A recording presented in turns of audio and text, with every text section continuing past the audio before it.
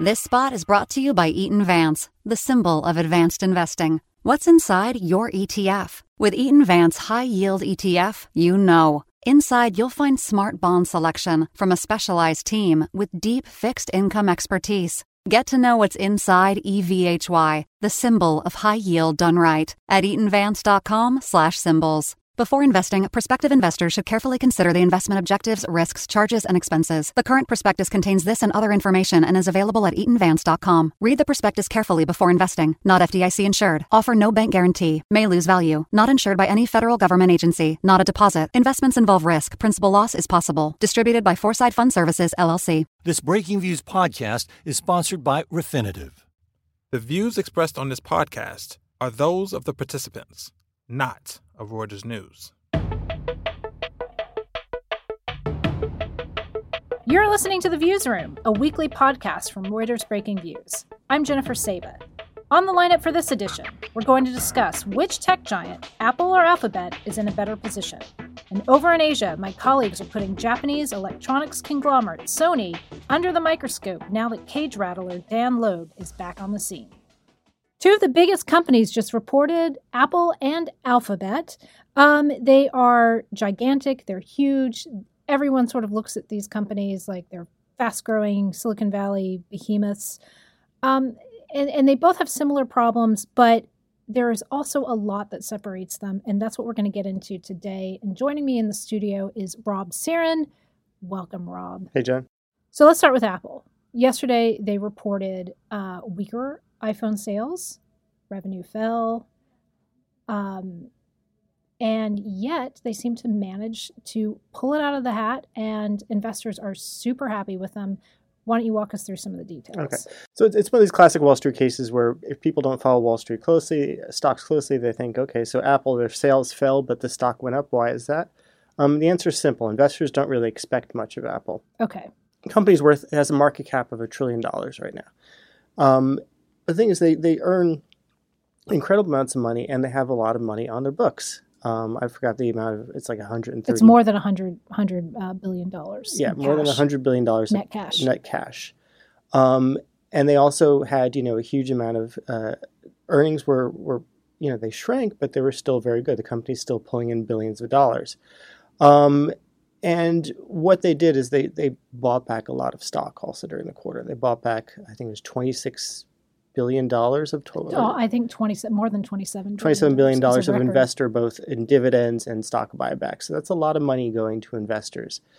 And the combination was basically so investors took a look at it and said, well, hold on. Okay, so we don't really expect much of this company. We expected sales to fall, but they didn't fall quite as fast as we thought. And the company's returning so much cash to investors that, maybe it's worth more than the market thinks. Okay, so let's contrast that with Alphabet, which is the parent of Google. Mm-hmm. And it is also a machine.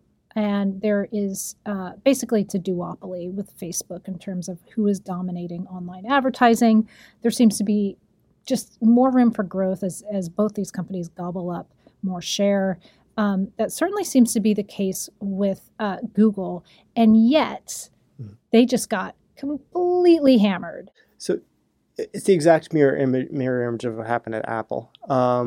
Google's revenue shot up 17%. Which is, let's put this in context, that is huge for a company that size. big. Yeah. It's incredible. You expect a company that big to be growing a revenue about the size of the economy, like 2% a year or something like that.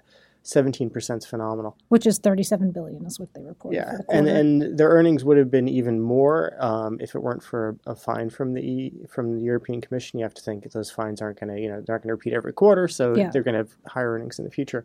The problem is investors just expected a lot more. To say 17%, investors also looked at and they panicked a bit. And why is that? It's because at some point, the ad market's been growing really, really fast. But at some point, the fear is that, they can only put so many ads on each page on your mobile phone. If the first page results is all ads, they can't put any more ads than that. So at some point, they're going to max out the market. And people are saying, okay, that day, it's not here yet because the company's still growing, but it's getting closer.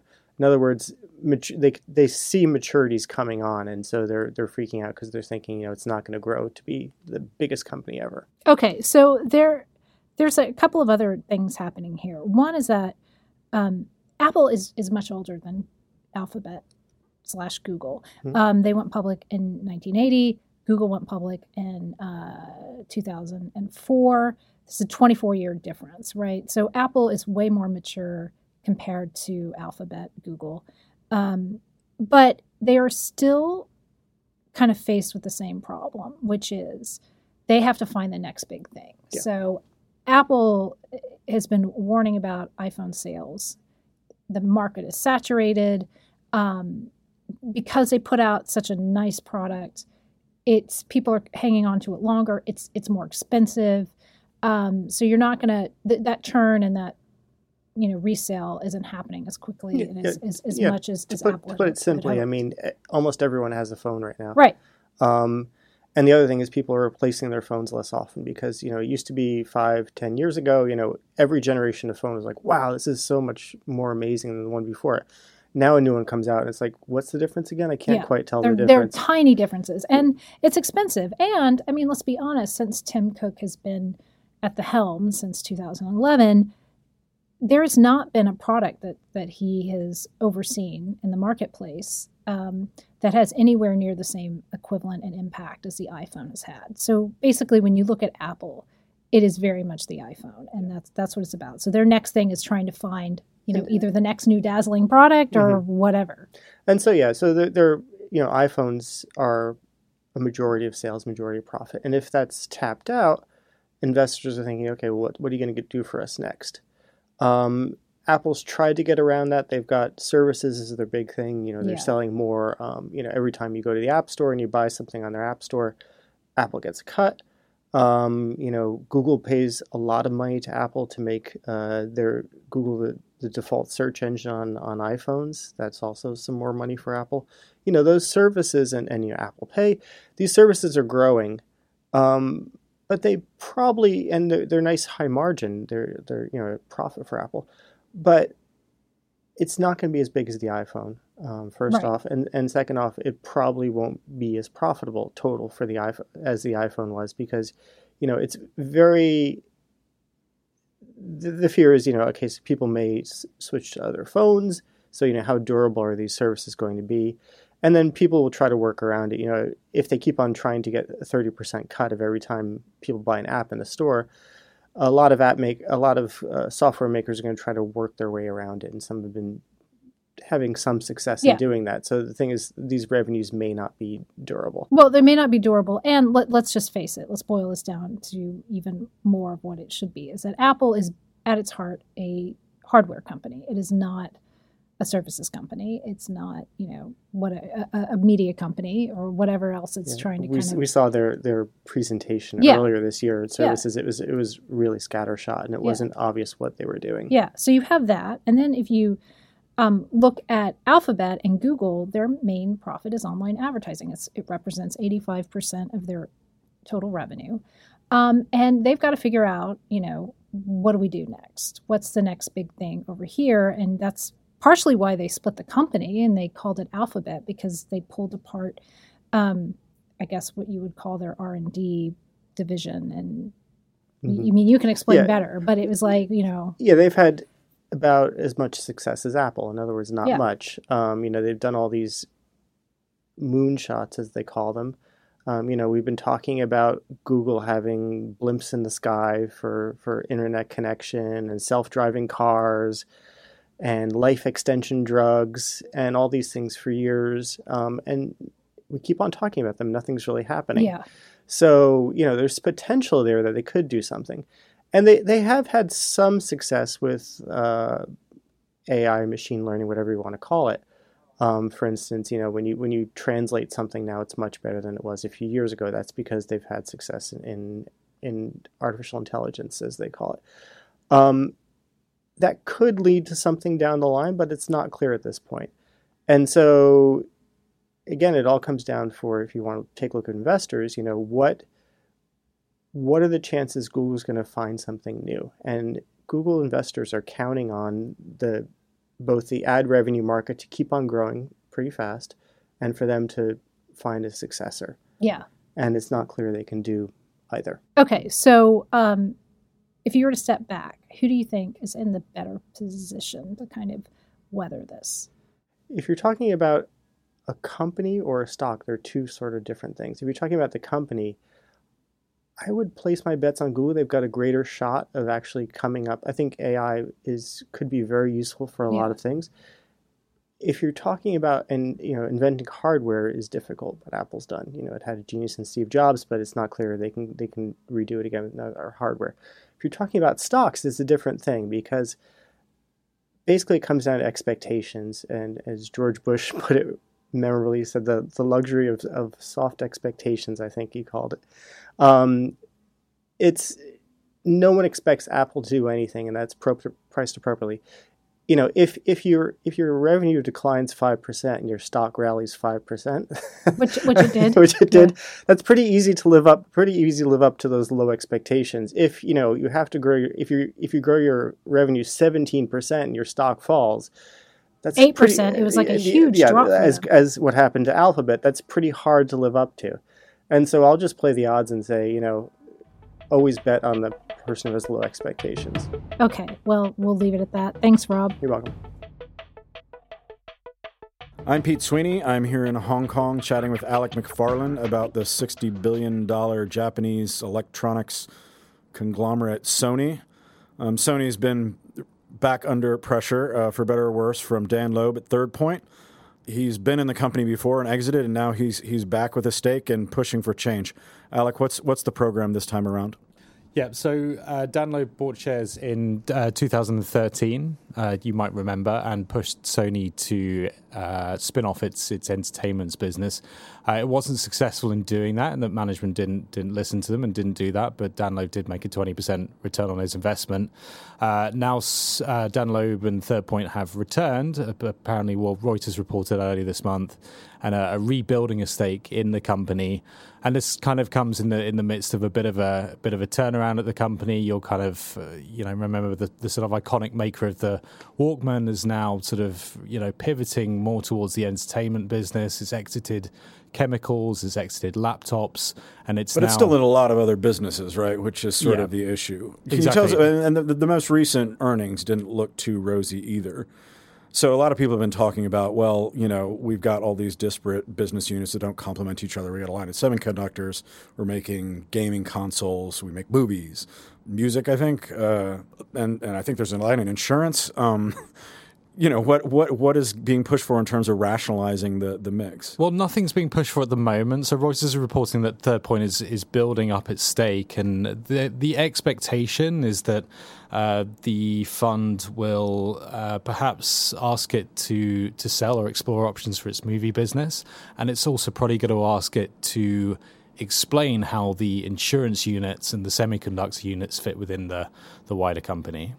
Well, so and does the performance support any particular thesis to your view of what they should keep and what they should leave? Well, the Q1 results were particularly supportive of Sony on Friday. So the movie business is actually kind of doing okay.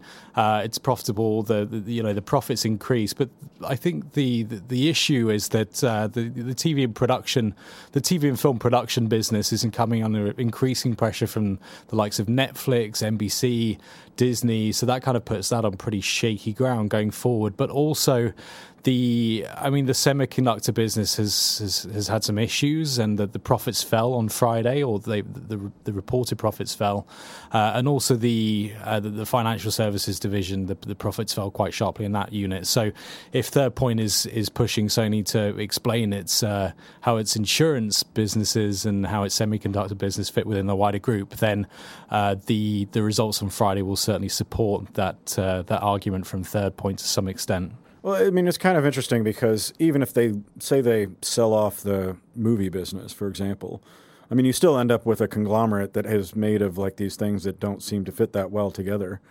What does the end game for Sony look like? What does a rational...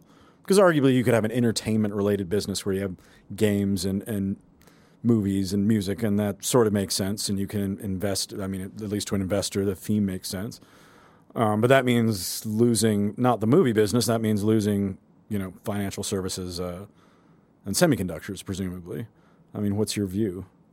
I mean, the view is that, there's a big case to be made for Sony sort of becoming a lean, kind of mean content machine, kind of having all the sort of entertainment businesses in one package. So having the music business, having the games business, and having the movie business, and being a kind of content king. So I mean, the issue at the moment with the profit forecast is that PS4 sales are naturally falling. That's not the new boss's fault. That's just that kids have got bored with the PS4 and they're waiting for the PS5. That's going to be at least a year away. And the future of gaming is in cloud gaming, and there's obviously.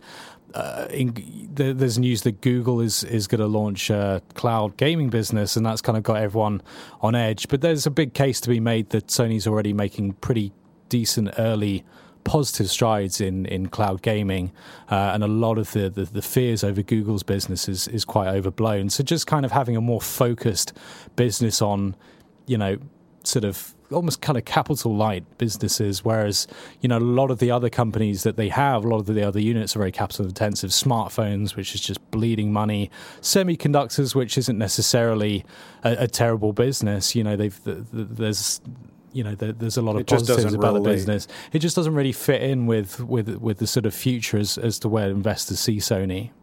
Yeah, well, we'll see what their explanations are to Dan and what he makes of them. But thanks for talking to me, Alec. That's our show for this week. I'd like to thank our guests, Rob Searan, Pete Sweeney, and Alec McFarlane. Hats off to our producers, Andrew D'Antonio and Freddie Joyner. Our final thanks go to you, our listeners, for tuning in. Check us out every day at breakingviews.com, and don't forget to tune in next week for another edition.